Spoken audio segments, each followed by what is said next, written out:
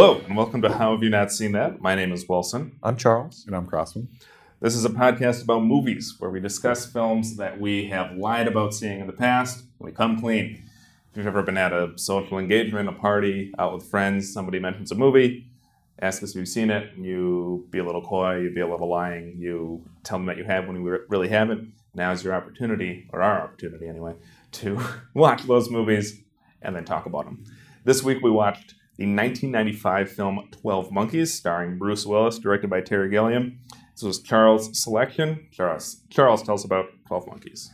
Okay, so in this movie, we're in the future where the vast majority of the human population has been wiped out by a virus, and the remaining people live underground. And Bruce Willis is the main character. He gets chosen by the scientists of this society to be sent back in time to try to find a cure for this virus. And I believe they determined that they can't actually change the past, but they can find a cure for the virus to affect their future.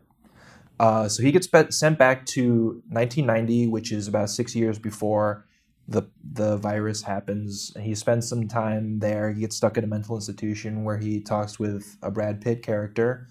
And he kind of goes back and forth between the quote-unquote present of the future and the 1990s, trying to investigate the situation.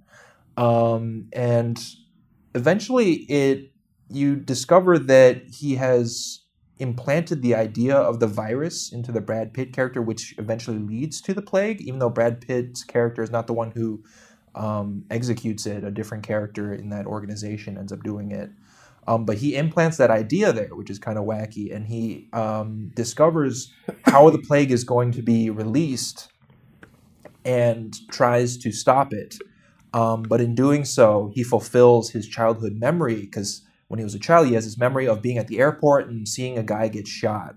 And it turns out that the whole time that was him from the future being shot while he was trying to prevent the virus from being spread. Yeah. There's a lot going on in this movie. Oh, yeah. So that was a good summary of a movie that's kind of all over the place. Have you seen this one before, Grossman? Mm-hmm. When did you first see 12 Monkeys? Sometime in college. Yeah, me too. And it was just kind of like out there. Like everyone seemed to have like seen it. Yeah. And so it was on like TNT or something. Like watched it.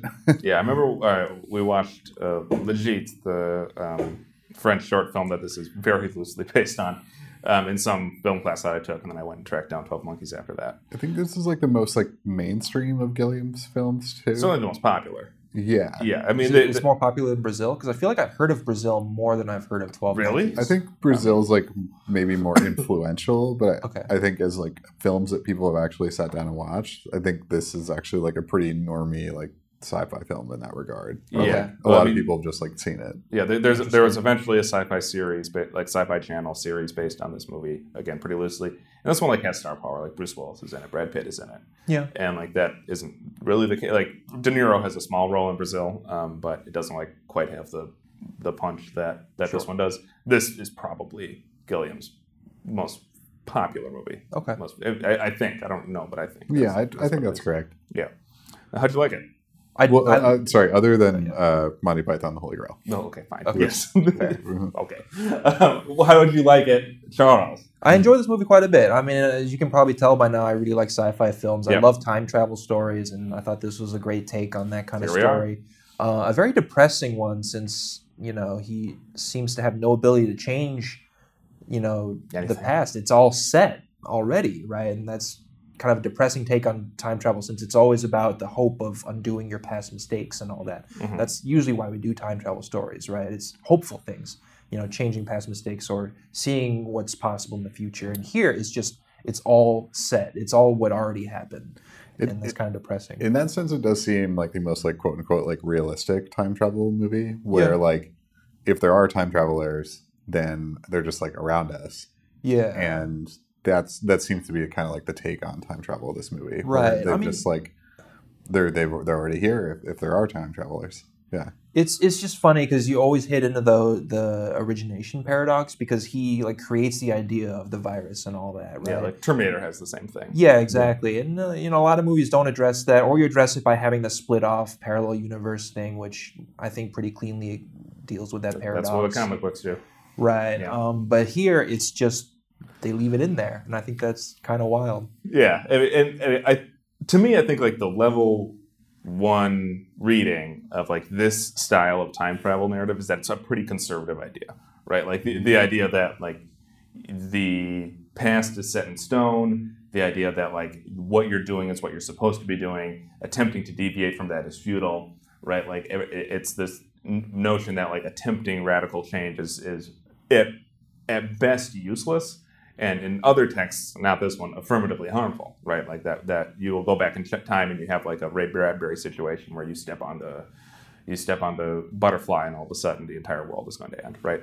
And like so you have this very conservative idea that I think can be read into this film, as opposed to something like Back to the Future, where you can go back in time, affirmatively change things, and it makes the world better. And that's an effective technique. And like that's kind of, in my view, like a more progressive idea of like how the world functions. Really, that like the actions that we take can and indeed do have a potentially positive and dramatic effect on how reality and events play out. Mm.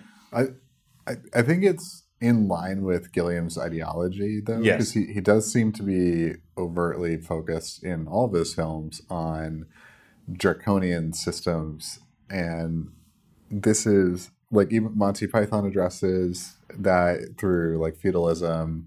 This is through just the notion of time. Brazil, obvious references to 1984, and what they all evoke is this feeling of like helplessness, where like you just can't do things because things are either so mad or so out of your control around you that like what is it to do, one can do, which you've explained much more succinctly, but what I think is sort of like comforting about this viewpoint is that like living in society often feels this way, where like the sort of like madness of things happening around you is, difficult to interact with. Mm-hmm. Yeah. Yeah, which is true. And I think, he evokes that difficulty a lot in a lot of his films. Yeah, but into frustrating ends, right? Yes, especially Brazil. But this one, I think I read, I mean, there's a reason I refer to that as like a level one reading, because I think that there is a next step that you can take in reading this film that is in fact more hopeful and like not as retrograde. Yeah. And because what I think this movie is less about time travel and more about like understanding history and studying history, right? Because really that's the role that Bruce Willis is taking in this film, is like a historian, right? That's true. He's like going back in time and trying to learn about like why these things happened. What can we learn from it, knowing why they happened? How is our current understanding of why they happened incorrect? And how can correcting that make things better in the future? Yeah. And I think you see that happen at the end of the movie, right? Like where he makes that phone call and says, actually, the assumption we've been operating under about the 12 Monkeys army, causing the disease is incorrect. We need to radically alter our understanding here. When I say that their notion of time travel in this is depressing because you can't, change the past, I mean, that's partially true, but they are aiming to forge a better future for humanity still. They're still trying to use what happened to change the course going forward. And you see it in the closing sequence, right? Because the David Morris character, who's the actual madman that created the disease, sits down next to one of the leaders of the future 2030s world, and the implication there is pretty clear that she's going to try to snatch one of the vials that he has and use that to study something or other back in the present, the film's present. Mm-hmm. Here they are learning, right? Like they've correctly identified who's actually at fault now, and they're using that information to make the world better in the future. And to me, that's a hopeful message, and it almost an instructive, didactic message, right? Mm-hmm. Like this is how we should be understanding the past. This is how we should be using our knowledge of what happened. Yeah, or it's like, don't be resigned to the fact that the past is immutable, because you can still affect the future. Right, exactly. And you can affect it through understanding, through learning, through studying. And I like that message about it. And I think that might be closer to what Gilliam, among many, many other things, what Gilliam is getting at here, right? Because even if, he kind of draws a point to it, because like even if he had been, like, if Bruce Willis had been successful, hadn't gotten shot, had tracked down the guy as he's running through the terminal after him, the guy had already opened up the vial. Yeah. Like when he was passing through security. It was already futile. Like the disease was out there by the time that he's within eyeshot of Bruce Willis. Yeah. Right. So to me, this is a more optimistic movie than Brazil, and really kind of almost more useful movie than Brazil, in terms of like instructive for folks at large. So I liked that about it, and I thought that worked here. I think it's rare that films interact with World War One too. Yeah. I think that was a good choice on Gilliam's part. Mm-hmm. And again, in line with his like sort of the madness of the world ideology, because World War One is like the most pointless, stupidest event in human history, like up there.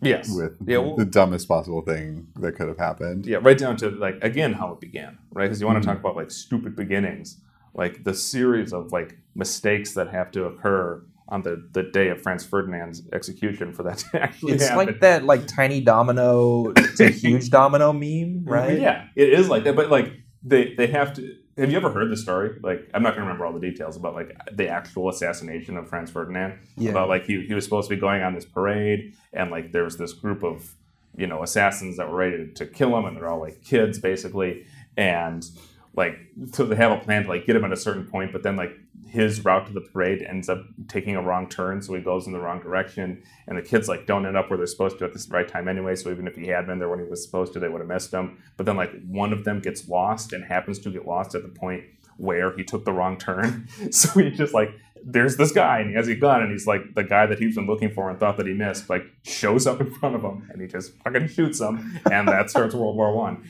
It's like, oh, okay, that is the dumb bullshit that history turns on. Yeah. Right, like that's the kind of nonsense that we're dealing with here. And so of course he's evoking that, right? Like of course he's going back to World War One for 5 minutes. Yeah. Well, I mean, they also mention like the horrific chemical warfare. Right. Which again, it parallels the disease narrative, which is another one of the changes from Legit, because Legit they just talk about World War III happens and it blows up Paris, and in this movie it's a disease, which is I like though that's the evidence that she finally finds. Like it convinces her that Bruce Willis is not. Oh, that was such a funny moment. Yeah. Yes. When she discovers that the bullet's old, and then she's like, no, and she looks at the photo, and Bruce Willis's head is. That I couldn't help but crack up. Yeah. It's like, oh, now she's convinced. Yeah. Her character arc is fucking bizarre. Like, and the treatment of that character. There's a psychologist that treats Bruce Willis when he first shows up in 1990 at this mental institution because he's deranged from having traveled through 40 and also she's a psychiatrist, which I learned is actually different from a psychologist. Yeah, one of them I learned from watching this movie. Oh, really? Yeah, one can prescribe. I didn't realize. Yeah. One of them went to medical school and the other one didn't. Yeah, so she has the MD. She has the MD. So she can prescribe psychotic medications.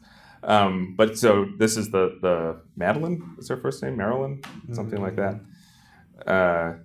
Madeline Stowe character who eventually kind of does a Harley Quinn kind of and is treating Bruce Willis at the mental institution and eventually comes to realize that his crazy talk is truth, and they team up to run away to Key West, I guess. But her character arc is wild. Absolutely wild. How do we feel about her?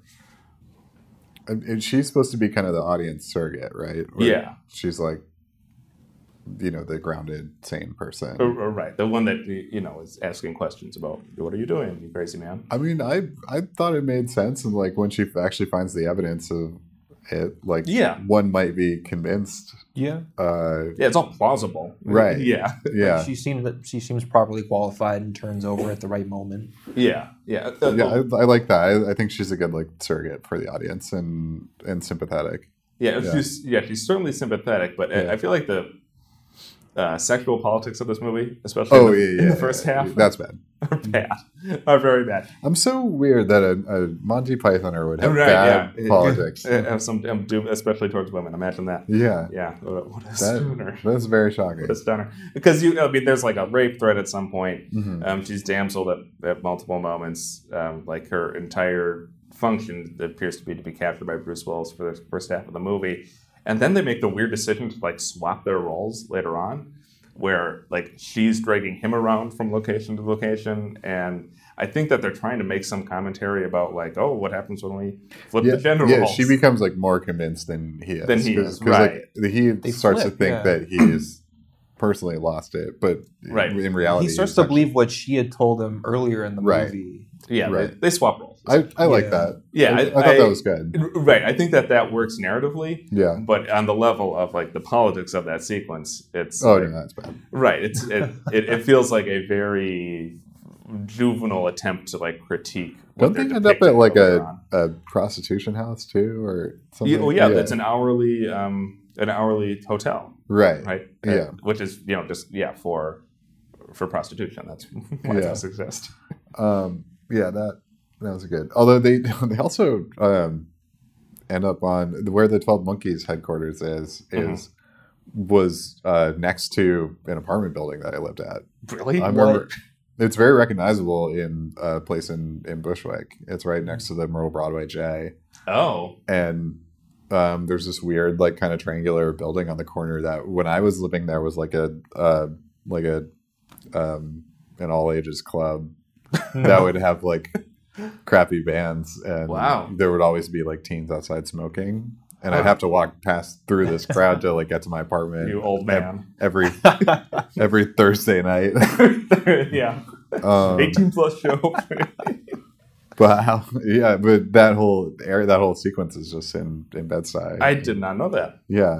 I guess I just assumed it was either LA or Philly, because Philly is where it takes place. Yeah. But okay. Well, there we go. Now we know. Yeah, I wonder if they actually filmed inside, because like I never saw the inside of that. You're not cool enough. Club. Yeah.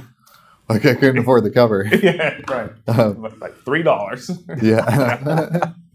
And a note from your mom. Yeah, exactly. I think while I was there, that place got shut down. I think it was because they were serving to under 21. Well, that'll do it.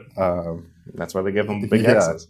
Because suddenly shows stopped happening there, and it was like, figured it out. Yeah. But yeah, I did not realize that. But that is where we see a lot of Brad Pitt, is that he is teamed up with those guys, and this is like Brad Pitt as his biggest and most spastic in this movie. Yeah, young Brad Pitt. Yeah, it must have been. Well, I mean, this is pre-Fight Club. Yeah, Fight Club was 99, and this was 95. Yeah. After was he popular by this point already? Yeah, he was like a teen actor. I wasn't sure if like Fight Club was when he like rocketed it off, but I think Seven was close to this. I haven't seen that movie, but I think it was close in. Have you seen Seven? Time? No, I haven't. Oh, okay. Yeah, Seven would have been after this, I believe. I do not like Seven. Yeah, I don't need to watch it again. I'm totally good on not watching that one. Yeah, Seven was right before this, really? Which is actually kind of surprising. Yeah, it feels later. No, his big breakout, I think, is Interview with the Vampire, which is the year before. Yeah, and Legend of the Fall was right around this time too, right? Yeah, same year as Interview. No, that was after. Really? Okay. Yeah, no, but he was in. I'm trying to find it. Cool World. In what? Yeah, he's in Cool World. I don't know what that is. It's a Who Framed Roger Rabbit like movie where it's like live action and animated. Oh shit! I do know what you're talking about. I can imagine the cover. A notoriously bad NES game based on it. Okay. Yeah. So, yeah, no, he'd been acting since the 80s, but okay. Yeah. What do we think of him in this movie? How does Pitt land? He's very out there, and I'm not sure how I feel about his depiction of like a mentally ill person. Like, I don't know, is this inappropriate? The whole like institution sequence, like is this crossing a line? I don't know. I mean I have no authority to comment on that. So I felt like I'm like this might be this might be reaching a line here. I don't know for sure, but it felt like it. I think it's bad, but one thing that these movies, and this is like been going on for a long time in movies, is that like institutions were always shown as like these like horrible places, which historically they do have like a troubled history. What's come to replace them though is just like the streets or homelessness. So I think as a society we like haven't figured this out. Right. Not, you have to be very wealthy to have mental health treatment. Yeah. Yeah, that's what it's been replaced with. Yeah. So, yeah, I don't know. I'm always like challenged by that because I'm like neither at least there's like a place. A roof. Yeah. But I mean, but yeah, it's also shown to be like a horror show. So I don't know. Right. And like the patients in this movie are shown to be victims. Right, it's not like we're looking at people that are bringing this upon themselves. Like they're shown to be victims of a system that's And Bruce Willis is also sane, right? "Quote unquote" sane, right? In a technical sense. So like again, I think it fits into Gilliam's aesthetic and his politic that it's again critiquing this institution that doesn't treat the people within the institution as people, treats them as problems or things to be overcome, or ignores them. So that fits in with his larger critique. But it does recall things like, One Flew Over the Cuckoo's Nest or Snake Pit, stuff like that. And maybe we should have been moving on from that depiction of mental institutions by 1995. It all goes back to like sort of the House on Haunted Hill style. I haven't not seen that. Well, there's a haunted house, and it used to be an insane asylum, and like all the people who are inside, you like burn to death in this like major accident. Got it. And their spirits still haunt us, and they're particularly gratuitous because they were insane. Oh, okay. So their insanity implies some sort of moral condition. Yes. So but that's like the foundation of like all of like how institutions are depicted on film typically. Yeah. So. This feels closer to something like Cuckoo's Nest, right? Where you have the people keeping them there are framed as the villains. Mm-hmm. The institution is something to be escaped, right? Like when you get out of it, you have achieved some sort of victory over that institution. Mm-hmm. The people that are facilitating that escape within the institution are the heroes, right? Like that kind of stuff seems much closer to Cuckoo's Nest and again Snake Pit, which is much older, obviously. And that is obviously better than what you're describing here as on House on Haunted Hill. Mm-hmm. That's not what we should be pursuing. This sounds very Terminator 2-esque. How so? Now that you mention it. Well, it's the same sort of dynamic. Oh, like with the Linda Hamilton. Yeah. Yes, I agree. That another time travel movie, right? Right. I mean, I guess this came after that, so it might even be a reference at this point where, like, he comes back in time to try to save humanity from this horrible calamity, right? But then everybody just thinks he's crazy and locks him up, right? Mm-hmm. Yeah, I mean, it is a trope. But what I thought of at this viewing is like, what if there were the movie where that we have the intro sequence where it looks like the reality is this guy's being sent back in time to achieve some mission. He gets institutionalized, and what if he's just crazy? What if that's what the movie is? Mm-hmm. It turns out that he was wrong, and I was like, I remember watching this the first time and wondering if that's where it was going. Like, they're going to reveal that they really were just hallucinations, right? And like, what is the effective way to tell that story if you even want to tell that story? Isn't that the Kevin Spacey movie, K-Pax? I saw K-Pax, and it works out that he really is an alien, I think. Okay. Yeah, but even there, it's like there's questions of like sanity around. Right, but then the answer is, yeah, he was an alien the whole time. And I don't think I ever watched the end of K-Pax. I'm pretty sure. I watched it a while ago, but I'm pretty sure that's what happens in that movie. So that would be an interesting rewatch. K-Pax? Yeah, I do not want to watch fucking K-Pax. Didn't that get some like awards talk when it came out? I have no idea, probably. For like his performances.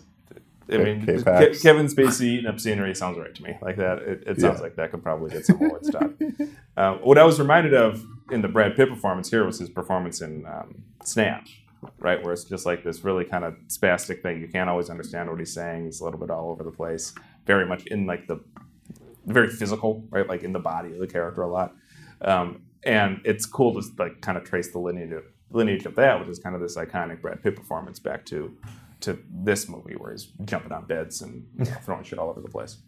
I like that he's toned over his career. He's toned down a lot though, where he's like taken the essence of this and like pulls it out in much better ways. Yeah, like, because I mean, learn to be more subtle. Yeah, the coin character here feels cartoonish some of the time, right? Like he's just so big and like so far beyond how people actually behave, and to an extent, it's appropriate to the film. But his role in like Burn After Reading like has elements of this, but it's like it's just the one little detail that like gets us there. Right, we don't need the like jumping on the bed. Yeah, we just need like silly dancing. Yeah, and that's enough. Right? Yeah, like that's fine. Nice to distill it a bit. Right. You haven't seen Burn After Reading? I haven't seen that or Snatch. Dude, Burn After Reading is awesome. It's so funny. It's I've heard a lot about funny. it. That is a great movie and a great Pitt performance. Yeah, another good little J.K. Simmons performance. And it's so prescient, like 100% describes like the moment that we are in, like right now. Yes, it's about spycraft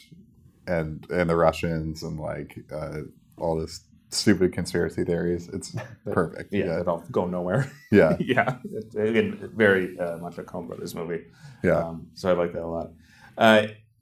So one of the things I wanted to point out here is to contrast this movie with the Danny Boyle movies that we've watched, which would be Sunshine and the zombie one. Why am I spacing out? 28 Days. Thank you. And the use of Dutch angles. Oh yeah. Yeah. So this movie also very enthusiastically uses those Dutch angles. In fisheye lenses. And fisheye lenses. Constant. It seems like a very Gilliam thing, right? Because I felt the same way about Brazil. I don't remember explicitly if they had that many Dutch angles in that one. But they use fisheyes a lot. And it feels like there's more here. And like they're very extreme. Like there are ones where the floor is almost parallel with like the right or left side of the frame. Like that, it's that off center. But it's effective here. Like here, I think it works, as opposed to when Danny Boyle does it. I think it is applied much more. Well, it shows like the character's like inner state, right? Because you see it used in the 2030s, like when he's the prisoner and he's being selected for this baffling mission to do who knows what. You see it in the mental institution, right? Because it literally suggests instability, right? Like the place is unstable, the character is unstable, whatever being depicted is not grounded. But then when you're seeing like the psychologist character on her own, it's just a normal type of shot, right? Yep. Like when you see Bruce Willis like start to figure shit out a little bit more, like the camera cools off, right? Like it's very clearly deliberately done, right? And deliberation is exactly the point, right? Like that when Gilliam, because he's a thoughtful filmmaker, does this stuff, it's towards some end. Right, like it's supposed to elicit a certain response from the audience, even if the audience isn't sitting there thinking like, "Oh, here's a canted angle. I'm supposed to understand that this is representing instability in the emotional state of this character here." Yeah. They just feel it because that's what that technique that's the feeling it elicits. And when it evens out, the audience is thinking, "Oh, so these people are sane and stable, and what's being depicted here is what's actually going on, and I should trust this shot." They just trust it because that's what a movie looks like, and you're supposed to trust movies. And I think that comparing and contrasting, especially this movie, but Brazil as well, with some of the Danny Boyle movies we've seen, goes to show that there isn't really bad film techniques, right? Like canted angles aren't bad. Any technique is bad when misapplied. Yeah. And I think that is the lesson to be learned here, is that you can have canted angles, you can have a lot of Dutch angles and have it still work if they match what you're trying to communicate with your film. Yeah. And Danny Boyle doesn't do that, Gilliam does. And I think that is worth calling attention to. Yeah, I mean, it's so effectively done that just having seen Brazil and this movie once each just left a very strong impression with me, like the style of Gilliam's films. Definitely. It's definitely lingered with me. I mean, like you described like the off-kilteredness of it, obviously, but it's just this kind of like frantic disorientation that you see a lot in these movies. And it's buttressed by his staging as well, because he has like these frames that are just jam-packed full of stuff, right? Like when we're in the 2030s and the present, in this film. Like It's all tubing and stuff.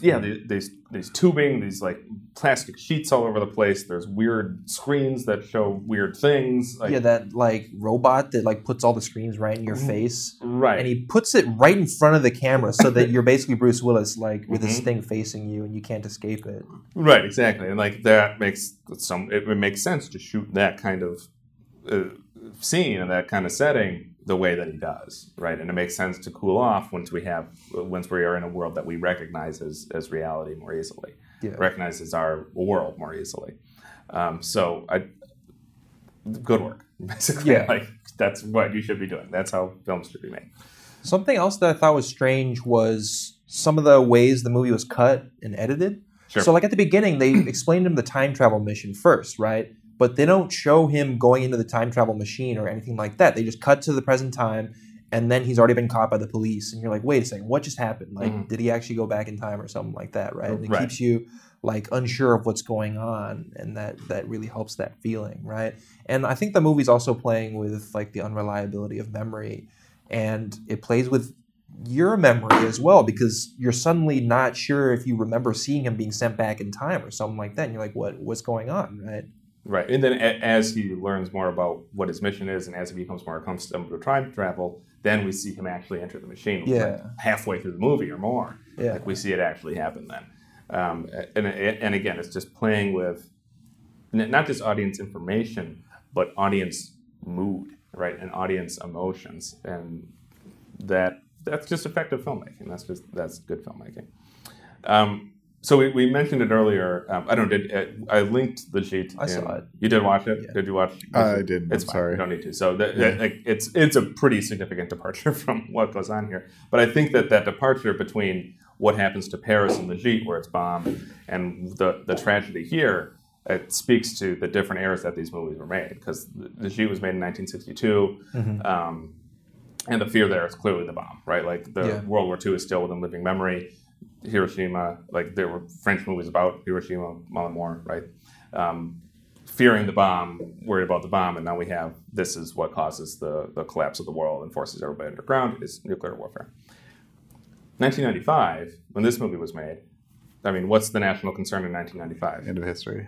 AIDS. Yeah. This is about AIDS. Like I'm almost certain that what Terry Gilliam is calling to mind here. Oh, and they literally mention AIDS as one of the big viruses in the movie, which in today's world feels a little silly. Right, but in 1995, like it was a huge, huge scare tactic. Yeah, exactly, and I'm sure that's what he's evoking here. Is that the fear of the time is that here is the plague, right? Here's the next bubonic plague, is AIDS coming along and slowly killing the entire planet, and I think that's one of the many shifts between Leggett and 12 Monkeys is interesting, and like what our fears are and what our catastrophe in our imagination is compelling here. Yeah. The one other like texture to this movie is like the notion of like conspiracy thinking. Sure. Because we have like there's a lot of elements of like conspiracy here. There's like small discrete symbols that like have larger meanings. In this case, the like symbol of the monkey army. Mm-hmm. Yeah. And then there's sort of like a shadowy cabal of scientists or controllers that are in the future. Yep. And then someone who's who's seen like all these different times and knows and is like connecting all these different disparate facts to what's happening. I'm not sure that Gilliam has much to say about conspiracy thinking, but it's definitely like thematic to the film. Yeah, I mean, like the conspiracy ends up being largely wrong in the end, so that's something. I think that is what he's saying. I think he's saying like it's incorrect. Don't approach history this way, and I think that gets back to really one of the central, most coherent themes in this movie is that we need to understand where we came from. We need to understand what was in order to fix what is, and to me that is a very true and important message, and I think that most people would agree. But it's dramatized well here, because I think that Gilliam often gets the knock, and it's fair that he introduces a lot of ideas and doesn't necessarily do a lot with them. Mm-hmm. And that's here in this movie too, right? Like, what is he really saying about the treatment of the mentally ill in the United States? not that much, right? Like he kind of depicts it and kind of doesn't, and then runs away with it. Like, what is he saying in terms of the way that like Hollywood treats women and their relationship to powerful men? You know, maybe not really. But that's like very reminiscent of like a Monty Python film. Right. It's just like, you know, a bunch of stuff and everything sticks. Yeah, You know, like I agree. you know, like the film collapses in on itself many, many times in a Monty Python film, and so this is actually very toned down compared to like the acceleration which they introduced ideas in Monty Python Holy Grail. Yeah, like this is like is more coherent as well. Like you can actually draw out statements in this one. I mean, that's more like a sketch movie, basically. It right? it has a lot to say though. Like it's a fairly political film, even though it's stupid and Nonsense. Yeah, and like over liked at this point. I think it's been loved to death actually. I've seen it. I was disappointed by it considering how often it's referenced. Yeah, exactly. Which it happens to cult films, but you know, It's just not my style of humor, I think. but even in that film, like there is a political commentary about sort of the stupidity of feudalism. But yeah. Yeah, but then it's also like here's some knights and some push jokes and yeah, it's a comedy too. Yeah, you know, exactly. There's you know just joke scenes. But I think this movie like really does have that through line, but then also a bunch of extra shit, and that's a part of the Gilliam experience, I think. Yeah, he hasn't done many good things after this.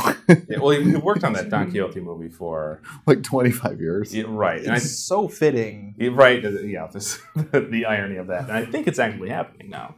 It came out. It's already out and flopped. Really? Right. Okay. Yeah, Adam Driver was in it, right? Wasn't he? Sure. Why not? Okay. Yeah. That's what eventually happened. Who knows? Sure. Yeah, let's look at his filmography here. He's Don Quixote came out last year. Okay. Let's go watch it. The Zero Theorem with That's right. oh, what's his face? Chris Waltz came out before that.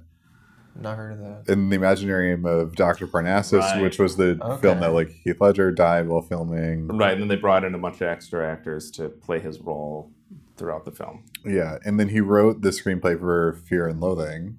Sure. So that was fine. And then just like a bunch of like weird cult films. Yeah. Okay. Yeah. I mean, that sounds about right. So pretty spotty career. He has butted heads with studios many times, right? And he's not the most like notoriously. not the most budget conscious director ever. He's not really all that concerned about making movies that people want to see. Wait, is he the guy who like can't enter the U.S. or something like that? Are you thinking of Roman Polanski? I thought I read that he like was like banished to the UK or something. Oh, maybe Because he's surprise the American me. member of Monty Python, right? But I thought I remembered I think he had renounced his American That was it. citizenship. something like because that. of Bush. Yeah, because of Bush. Yeah. Yeah. That I did think he happen. can still travel here, but Okay. he's no longer an American. Okay. Yeah, I think that's true. Yeah. But yeah, he's notoriously an asshole. Well, but he also, he was a part of Monty Python, which is like smashed success, Yep. and then was their director of Holy Grail, which I'm sure he gets a giant check for every month. So when you have that kind of success at a pretty young age, I think Touch your head. yeah. Yeah. And you're set for life, right? Like that check is gonna keep coming. That's still a very popular film, and there's a Yeah. Broadway version of it, and like all the TV residuals.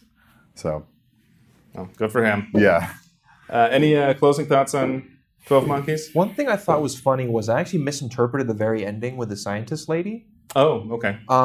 My initial instinctual reading of it was that was her from 1990s. Okay.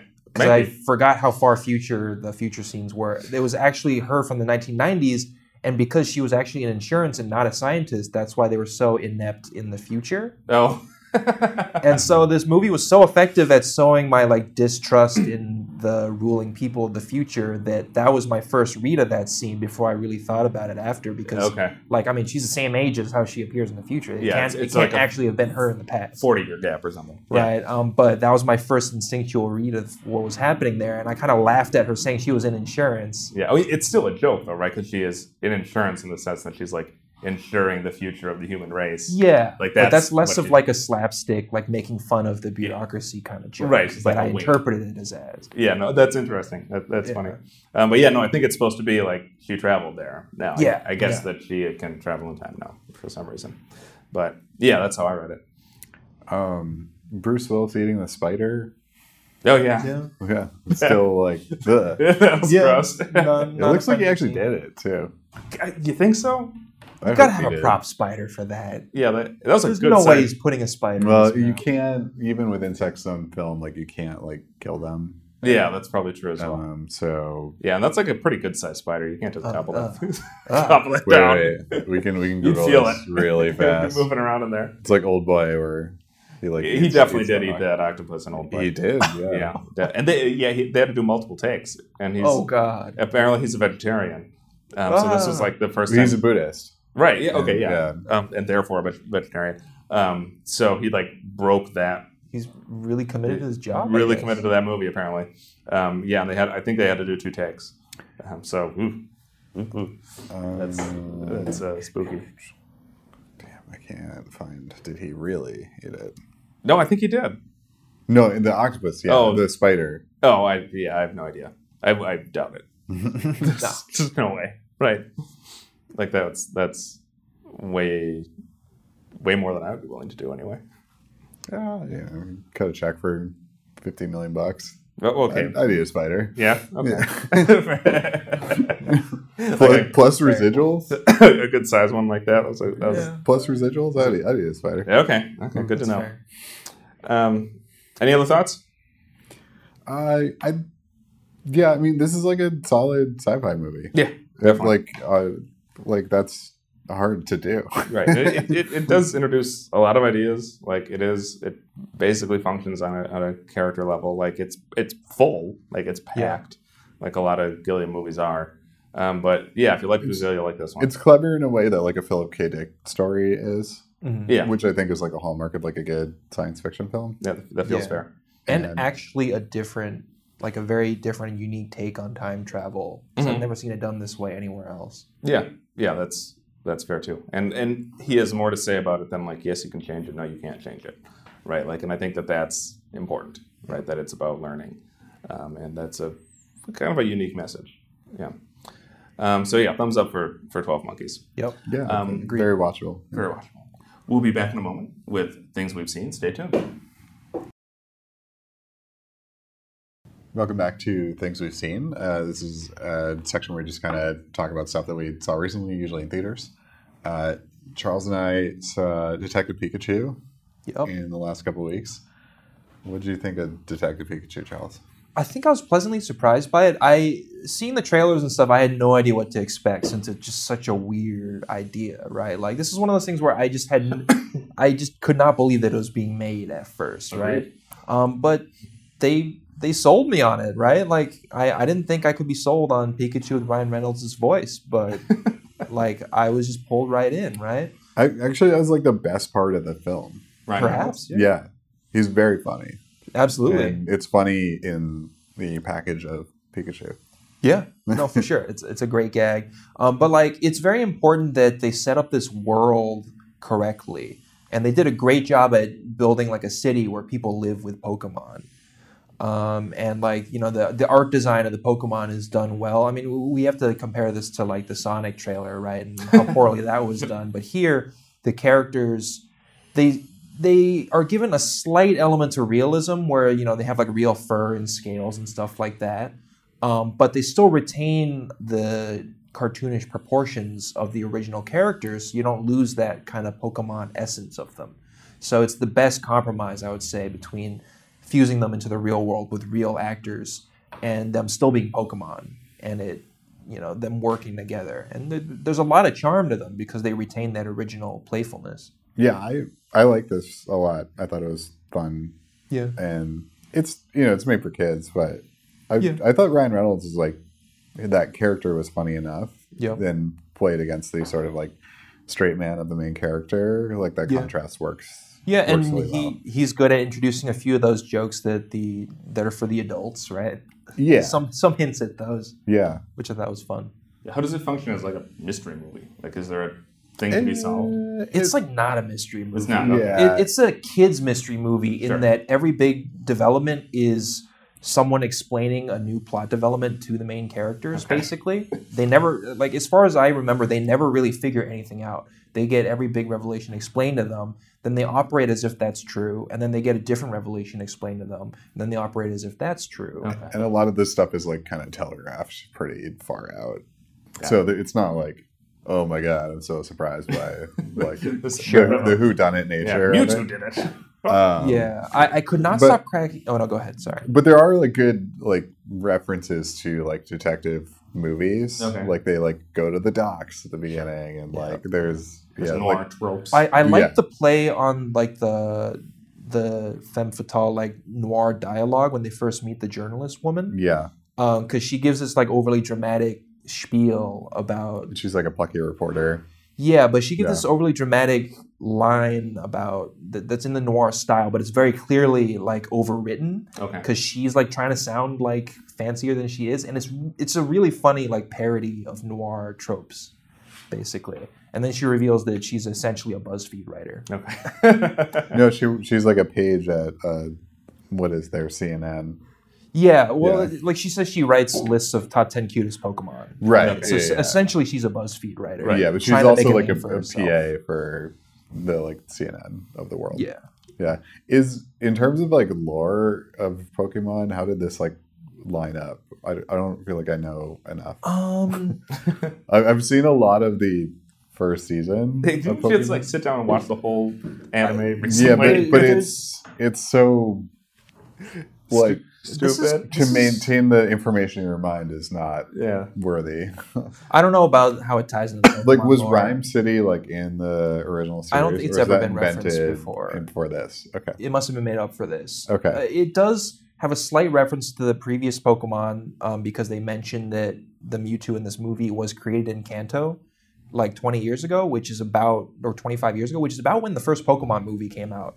And that one's about Mewtwo getting But made. those were straight like 2D animated films, Yeah. right? Yeah. But you could presume that this Mewtwo is the same Mewtwo that was made in the first Pokemon movie. Okay. So you can imagine that these are in the same world. Gotcha. Huh. It's just that Rhyme City is made just for this movie, Gotcha. as far as I'm aware. That first Pokemon movie had some balls because it was called Pokemon the First Movie. It's like, how do you know? Like, how do you know there's going to be another one? Like, that's a pretty gutsy move there, Pokemon people. But so my concern with I don't know, not concern, but like thoughts with this movie, because I haven't seen it yet. I've seen the trailers. Is that they like take the clean jokes from Deadpool and like put them in this movie, and it's just like Ryan Reynolds doing Deadpool as Pikachu. And like, is that like with clean jokes, right? Like, is that what it is? Because that was my sense of it. Is that it's like very Deadpool-y. I don't know. It's not as like meta or like offbeat as Deadpool is. Like there's They're like more straight up. Yeah, there's a small moment where they like Pikachu's like really into coffee. Sure. And that's like the most kind of like meta of the jokes that they do, where he's just like really addicted to coffee. Okay. But that was just like a funny scene more than anything else. I mean, it's funny to see a Pikachu drinking coffee like an adult. Yeah. That's the joke. I think the reason that it works is that like Pikachu's kind of like is a good, like he kind of like adopts the main character like as his sidekick. Okay. And is kind of like teaching him, but also like kind of making fun of him and like undermining him. Okay, sure. Throughout. Because the main character is like very sheltered, and he's like an training to be an insurance adjuster. Yeah, and like never. He's very reluctant to get into this whole story in the first place. and he's shown at the start of the film to like have never really connected with Pokemon, like everybody else that like lives in this world. Mm-hmm. So his relationship with Pikachu is to like find that like kind of like soulmate character that. Yeah, well, it's not exactly that, because he was actually huge into Pokemon as a kid. but then it had strong associations with his mother's death. Yeah. And so he completely ran away from that aspect of his life. And this is him but to the reconnecting point where with he's it. uncomfortable with Yeah. the relationship with Pokemon. Yeah, but I think that's a good character arc for him. That works. That's fine. Yeah. Okay.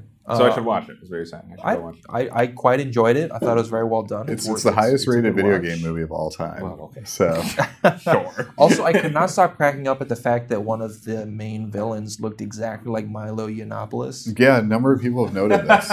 Yeah. Although it's spoiler because he's I mean, you he's don't know he's a villain. Okay, fine. Well, it's pretty obvious what he is whenever they show him on screen. Yeah, he has the Milo haircut and the way And that the he dresses, aviators. and yeah, Okay. yeah, It's, that was funny. It's kind of distracting, but it's funny. Okay. Good. They did a good job of having all the Pokemon everywhere too. It's a very dense movie. Yeah. a lot of Pokemon doing. It's something things where in this if world. you're a super fan, you can rewatch it to see new details. Sure. Yeah, Because there's different signs that reference different Pokemon and different wild Pokemon exploring the city and things like that. It's very lively.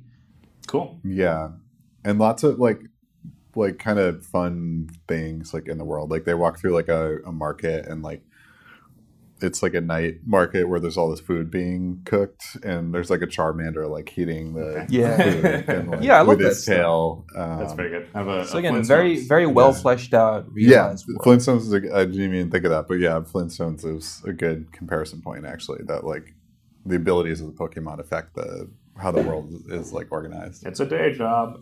Yeah. It's also unclear to me how in the Pokemon world how the economy functions because people have jobs but you don't see money transact. Well, but then you fight the Pokemon trainer, and when you win, you beat him up and take their money. yeah, you can be a Pokemon trainer and it's a vocation, Yeah. but unclear how one. Well, this was weird because in this city Money. they don't do Pokemon battles. They specifically live harmoniously with the Pokemon. Okay. And I don't know, maybe you just don't see money exchange because they're doing a cinematic shortcut. Just I guess. I mean, there's the implication is that money exists because he's an insurance adjuster, which is purely a financial instrument. Yeah. So, but outside of that, there does not seem to be an economy, and that I thought about that for a while after watching the movie. There's no money in this world. How does this work? Well, because I don't know, is it a communist society? But Not if there's the implication of insurance being that it's not. yeah. So Okay. I don't know. Sure. I watched a movie too. Not this one. I saw Booksmart, which I thought was very good. For a minute, it was 100% or on Rotten Tomatoes. Yeah, there's always some spoiler coming along, but Yeah. it's a very easy movie to like, so it's not surprising that it's at that level. So this is Yeah, it's 98. 98. All right, pretty good. Pretty damn good. This is Olivia Wilde's directorial debut. So we've seen this quite a lot lately. We've seen Greta Gerwig did this with Lady Bird. We saw Eighth Grade, the directorial debut from Bo Burnham, about a young girl at a high school or a middle school in that case. This one, No, I was going to say, having not seen it reminds me of Eighth Grade. oh yeah, From the trailer and all that. Well, it seems to be more like Content. a girl's version of Superbad. Yeah, it's not quite on that level. It's closer to Lady Bird than anything really. But you can draw comparisons to pick a high school movie. It's drawing inspiration from that. Premise is we have two best friends that are on their last day of their senior year. They clearly go to some sort of fancy school. They find out, and they're book smart, right? So they've studied their entire high school career. They haven't partied. They haven't made a lot of friends with popular kids. But they do it so they can go to fancy schools, and they succeed, and they have gone to fancy schools. They find out that all of the kids that they thought were a bunch of jerk-offs are going to those fancy schools as well. So they decide to go to the big bash, go to the big party, prove that they can be fun too, and their last night. So the movie takes place bulk of the time over the course of this last night. It's a comedy first. It's very, very funny. The lead performance is Beanie Feldman, something like that, who is the best friend in Lady Bird, which is probably why I'm drawing the comparison there. She's very good and almost certainly Feldstein. Thank you. Will almost certainly get more work out of this movie. There's a lot of things I liked about it, but what I found most effective is that there really isn't an antagonist. Like, the message of the movie seems to be like, if you learn more about people, you will learn that they're basically want the same things that you want and are nice and will be nice to you if you're nice to them. And like, okay, great. Like, that's a nice message. That's a wholesome message. That's a wholesome message. And that's pretty much what the movie is saying. And it's effective in delivering that message.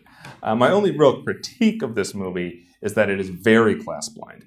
Like, they purport to be going to a public high school. Everyone is going to like Yale and Stanford and stuff like that. Everyone appears to be pretty rich, and there's like no comment on that at all. Like, that's just treated as exactly how the world functions, exactly how it works, that anybody can fall ass backwards into one of these fancy schools and they can afford it, and that's normal, and that is not true.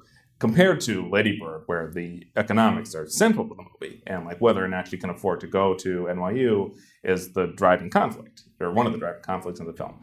And I think the movie has been critiqued on those grounds. I think it is glaring in the finished product, and you do kind of have to watch around it, like as you watch the movie. Even 8th grade seemed a little sensitive to like the economics of yeah, because you have like the lead character in that is invited to this party at the rich kid's house, and like she doesn't have fancy clothes, she doesn't have a good present, she's not used to like being in a place with a pool, right? Like, that's a big part of, or a big plot point in the movie.